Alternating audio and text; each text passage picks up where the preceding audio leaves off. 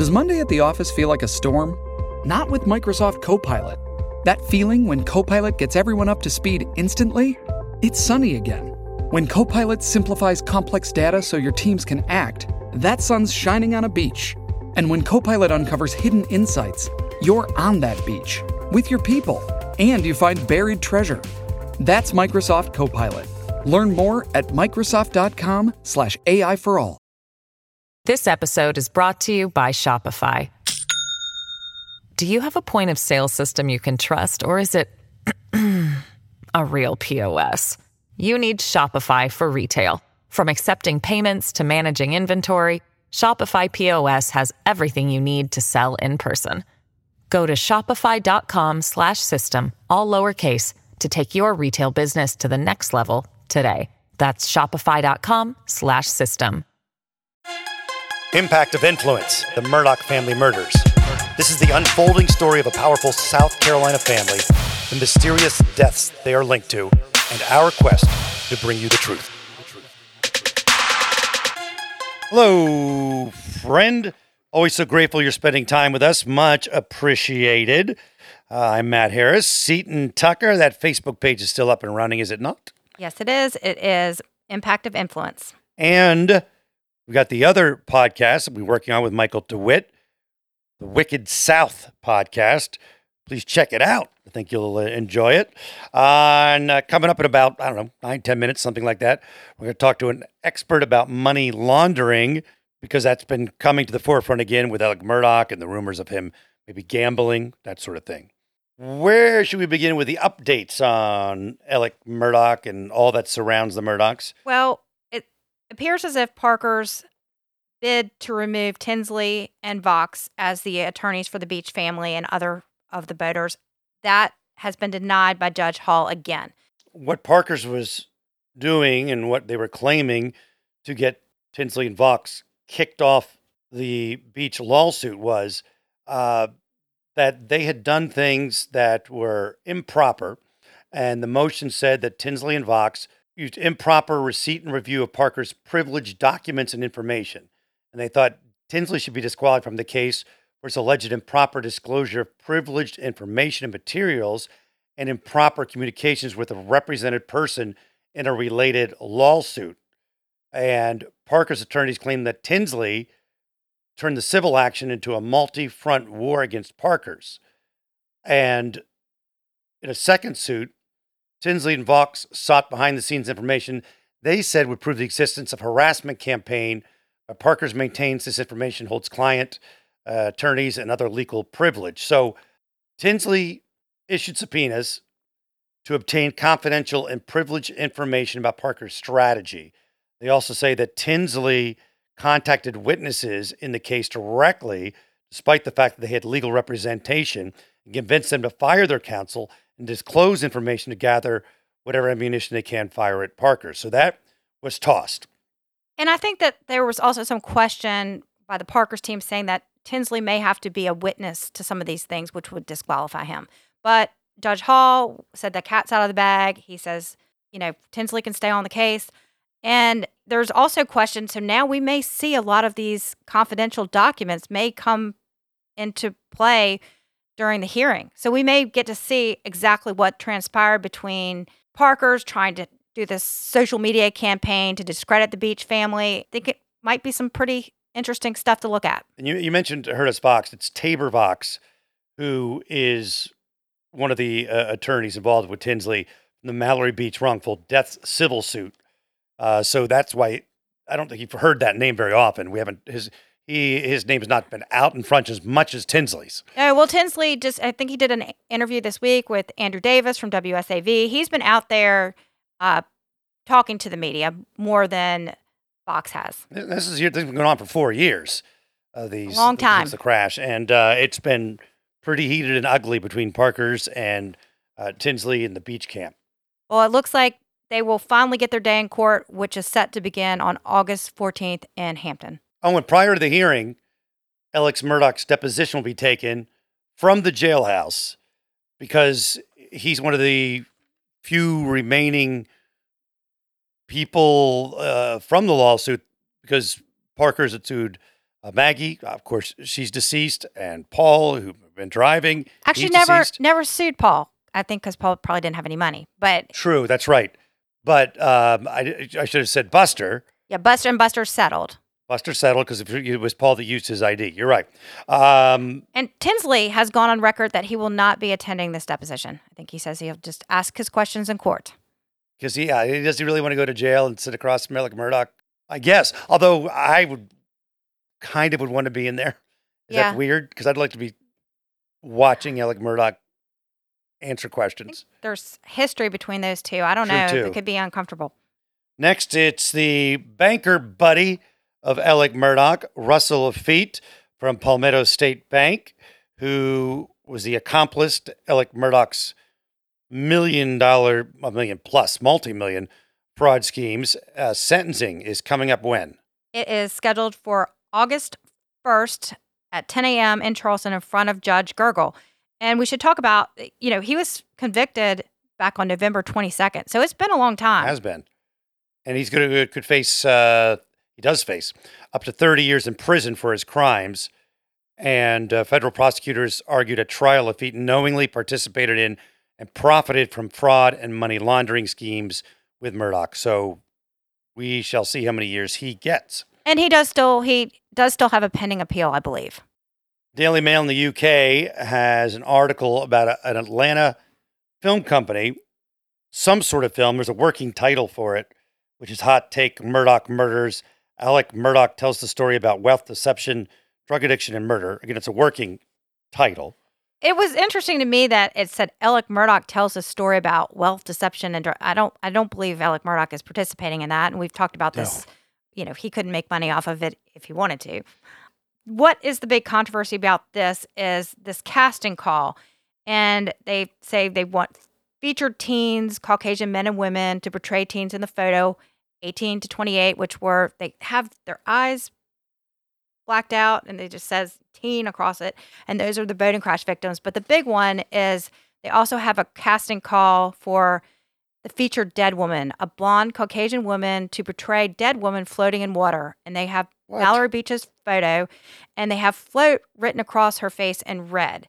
And in this casting call, it says this person must be comfortable floating, splashing, etc. in the water. I guess you will make $200 for your appearance in this.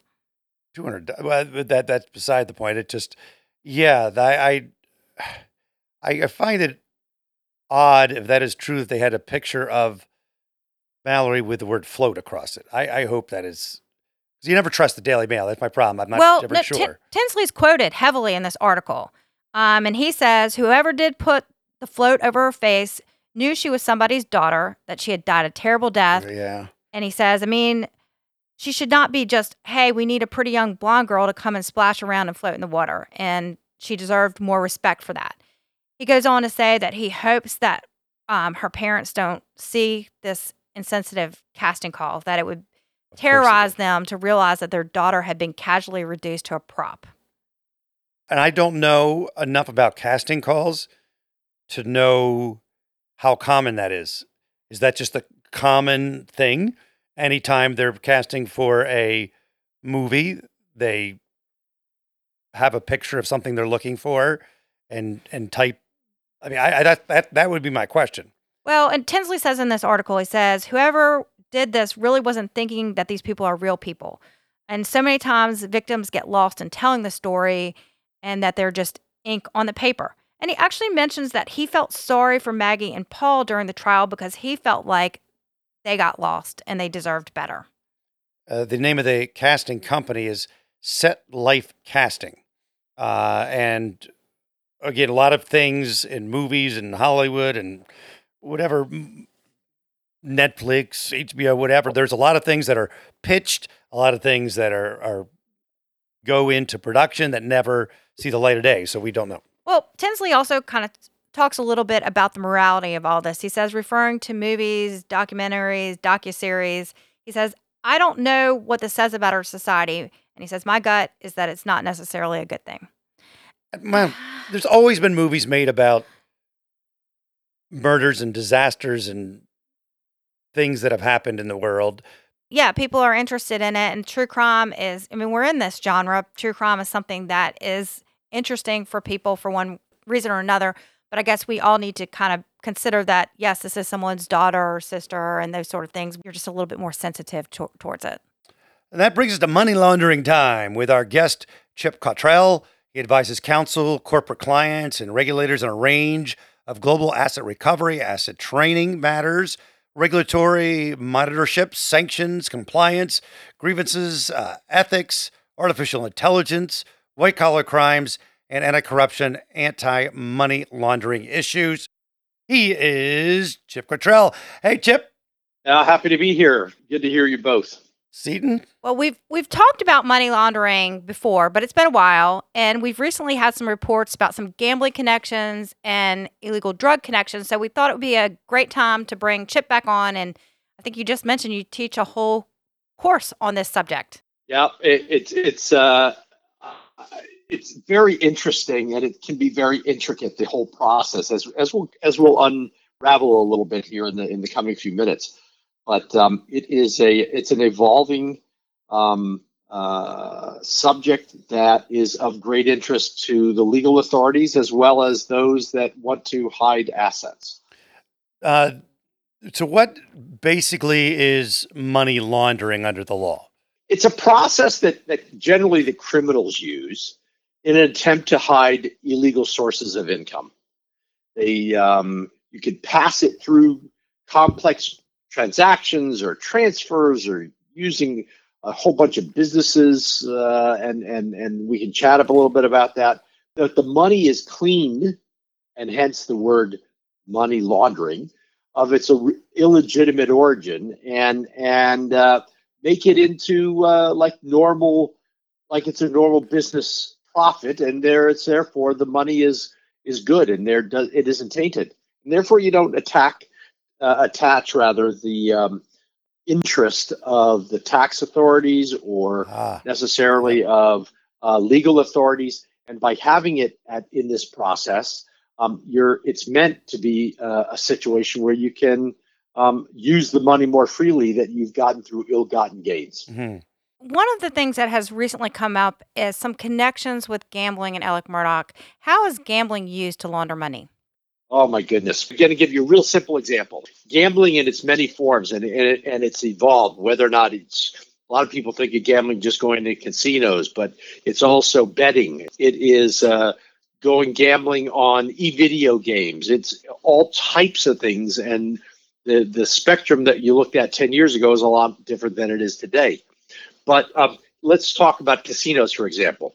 People who take money and have cash go in and buy chips in a casino, and they take in money that they gotten through ill-gotten gains, put it in, play for them a little bit, maybe lose a little money, maybe make a little money, and then when you turn the chips back in, you get the cash, and that cleans the money to a large extent, and you have a trail and a path, because if you do this the way a lot of casinos do it, they track the money that they receive, and they track the money that gets paid back out.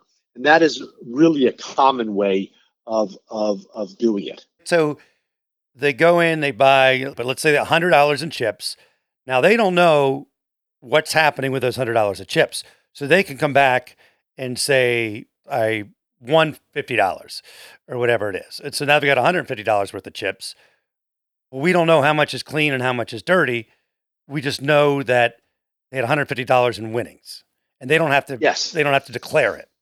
So yeah, they don't have to. They don't have to declare it, Matt. But it's really interesting. If you go, people that gamble a lot get statements, legitimate statements issued either by the state or the casino and the state together, because generally these are state regulated. And these statements will show the money that has been returned to you. They'll show if you hit a jackpot, for example, so that you can pay the proper taxes on it.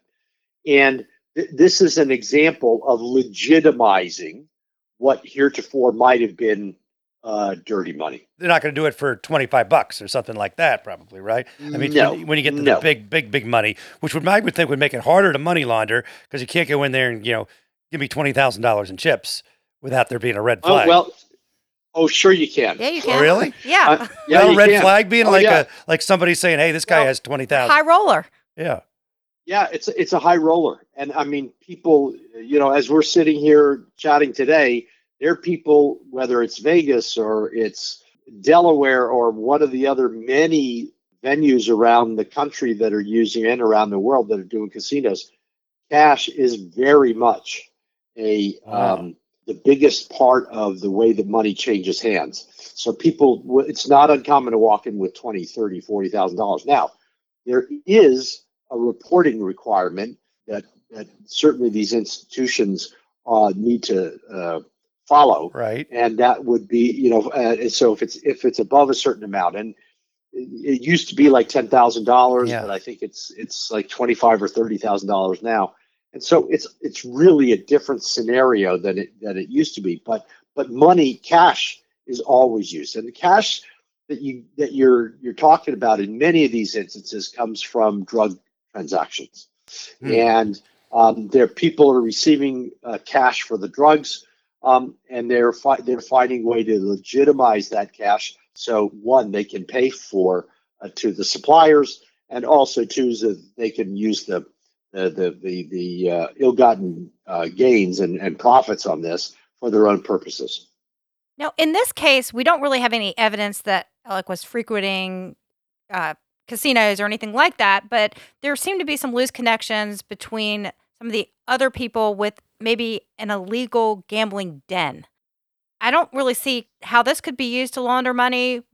Could it? And explain it to us. I am not an expert at this particular aspect, to be sure, but I can tell you that you're right, Seton. On the surface, at least, it would not appear that what Alec had done and what some of the other people that have been alleged to have been included in this circle of his have done for this illegal gambling side. Now, the illegality of gambling doesn't necessarily get in the way of laundering the money. And one of the reasons that can happen is that the illegalities might be that what's legal in the state of Nevada is illegal in the state of South Carolina. Oh yeah. Okay. Or what's legal in the state of Delaware is illegal in South Carolina. And this has become a bigger issue.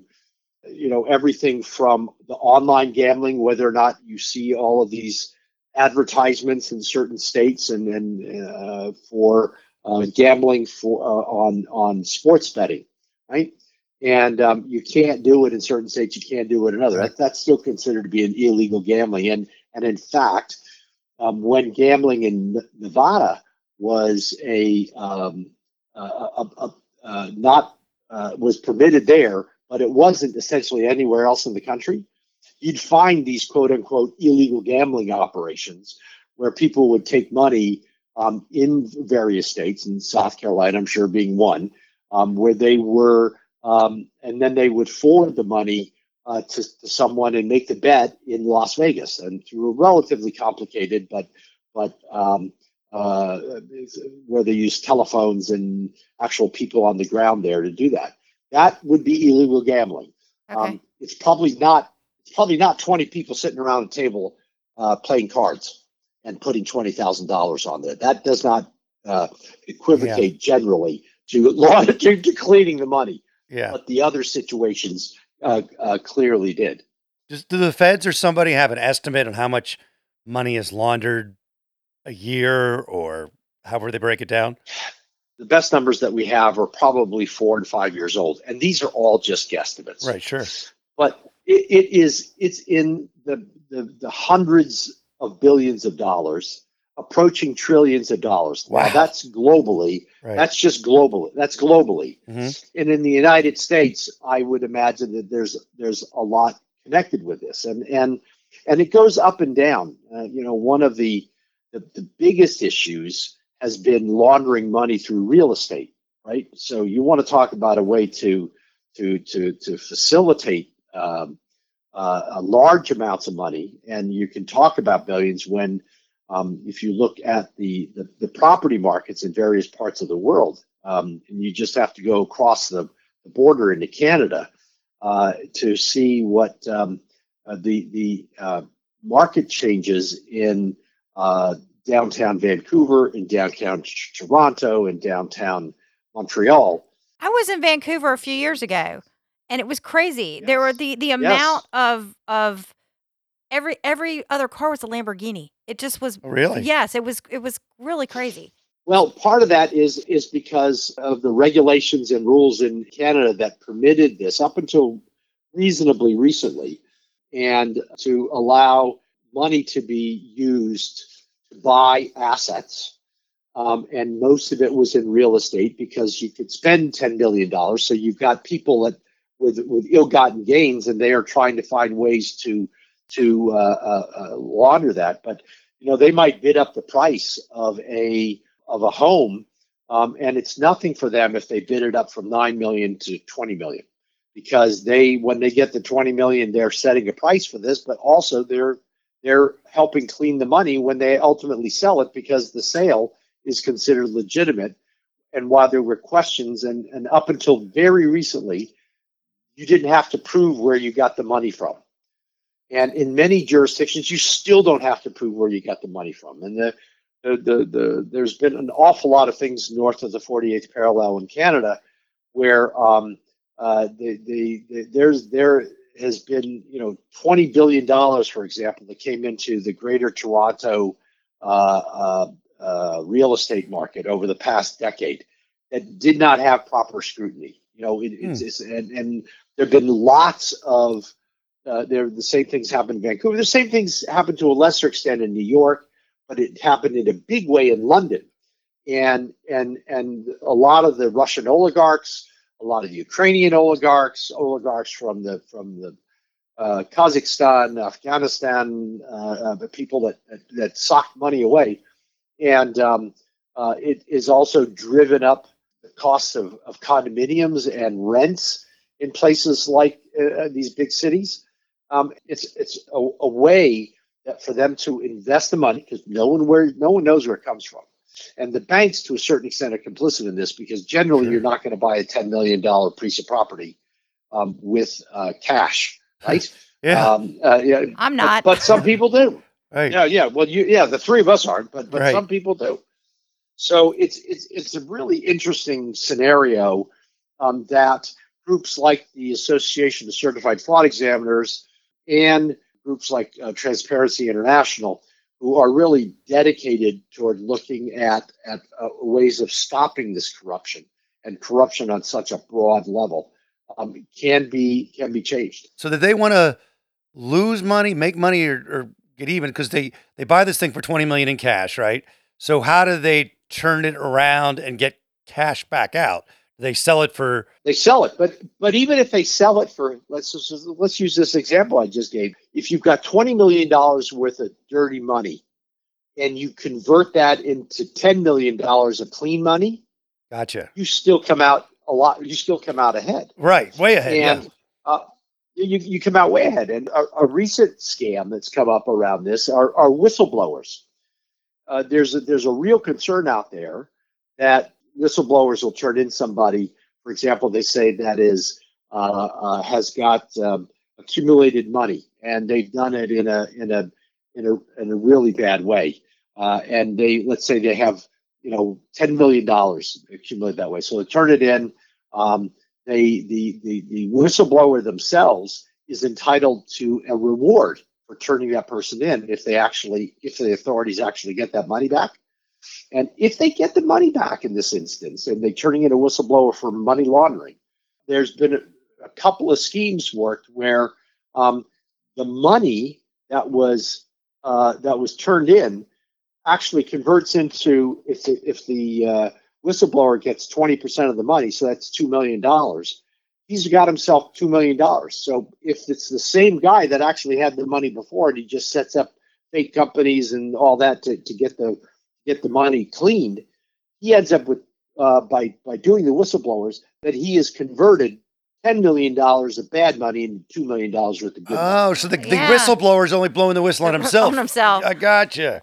This is cutting edge, and this is part of this recovery and going out and finding the money. But we're seeing this really on an increasing basis, and the authorities are caught in a quandary because do you stop the whistleblowers? Right. Probably not. Right. But you got to make sure that you understand the background of the money and how it's used, where it's come from, who the whistleblower is. You have to establish a credibility on that.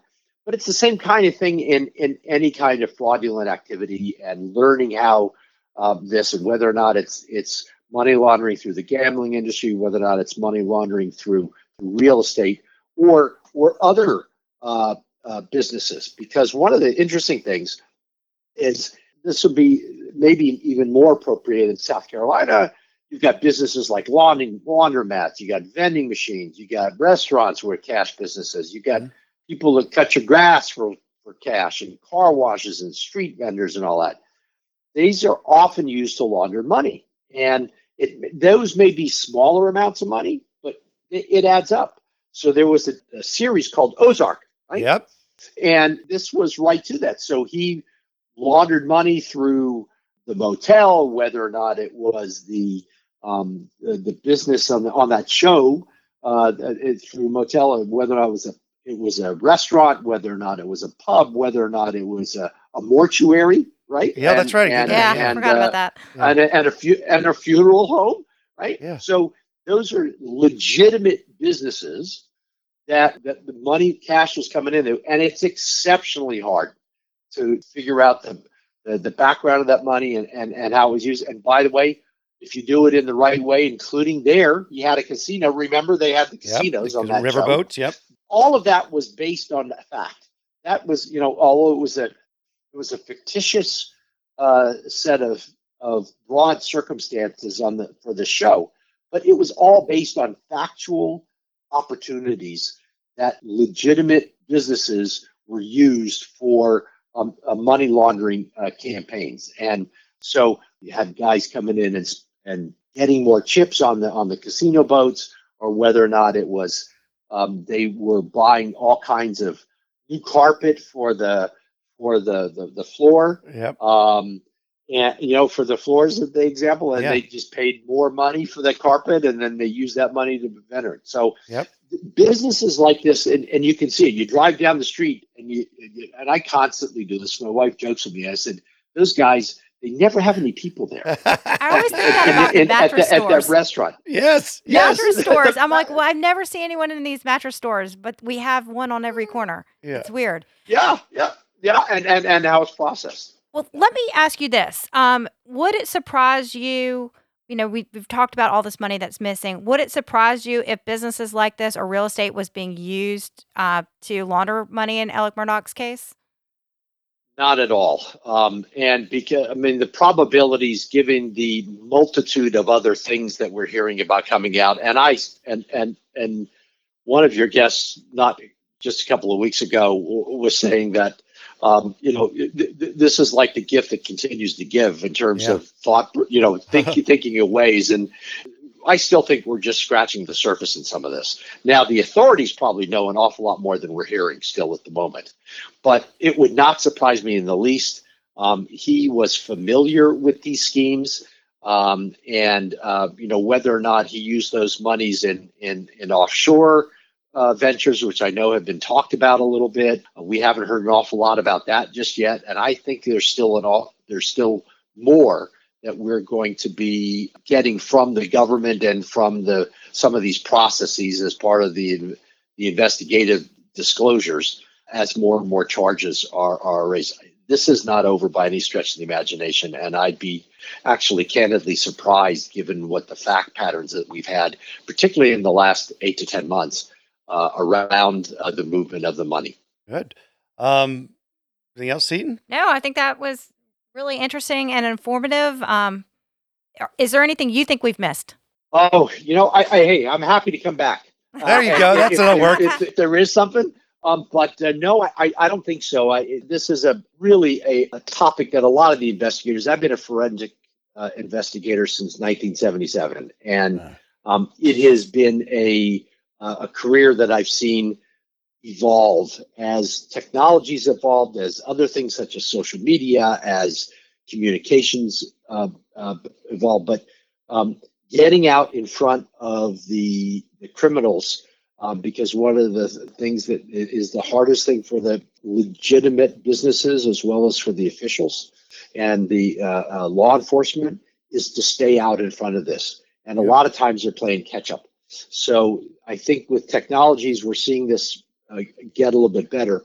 South Carolina, the FBI, a lot of these, because these things cross state lines more often than not, you're going to have the federal government involved in investigators. You're going to get a lot more bits and pieces that would be there as opposed to be covered up or actually totally unable to come up. But thanks for the opportunity. I really appreciate it. And thanks for all you guys are doing. I continue to enjoy the series very much. Well, thank you for coming on. And it sounds like we will probably have an opportunity to talk to you again in the future. Yes. Yeah, probably right. Okay. Thanks, Chip. All right, great. Bye. Bye-bye. And Seton, you got a couple of comments for us. Yeah, just a really nice review on Apple. It says, it's regarding the Collier Landry episode. It says, I've listened since day one, and each episode is better than the previous.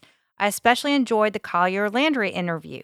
He provided some great insight and perspective on Buster, and I'm also glad y'all are bringing awareness to him and how he's been impacted in all of this. Thank you for your unbiased work and all of this reporting, all sides of your cases. Fantastic. Thank you for that. We always love your comments. Good, bad, or indifferent. We take them on and try to get better.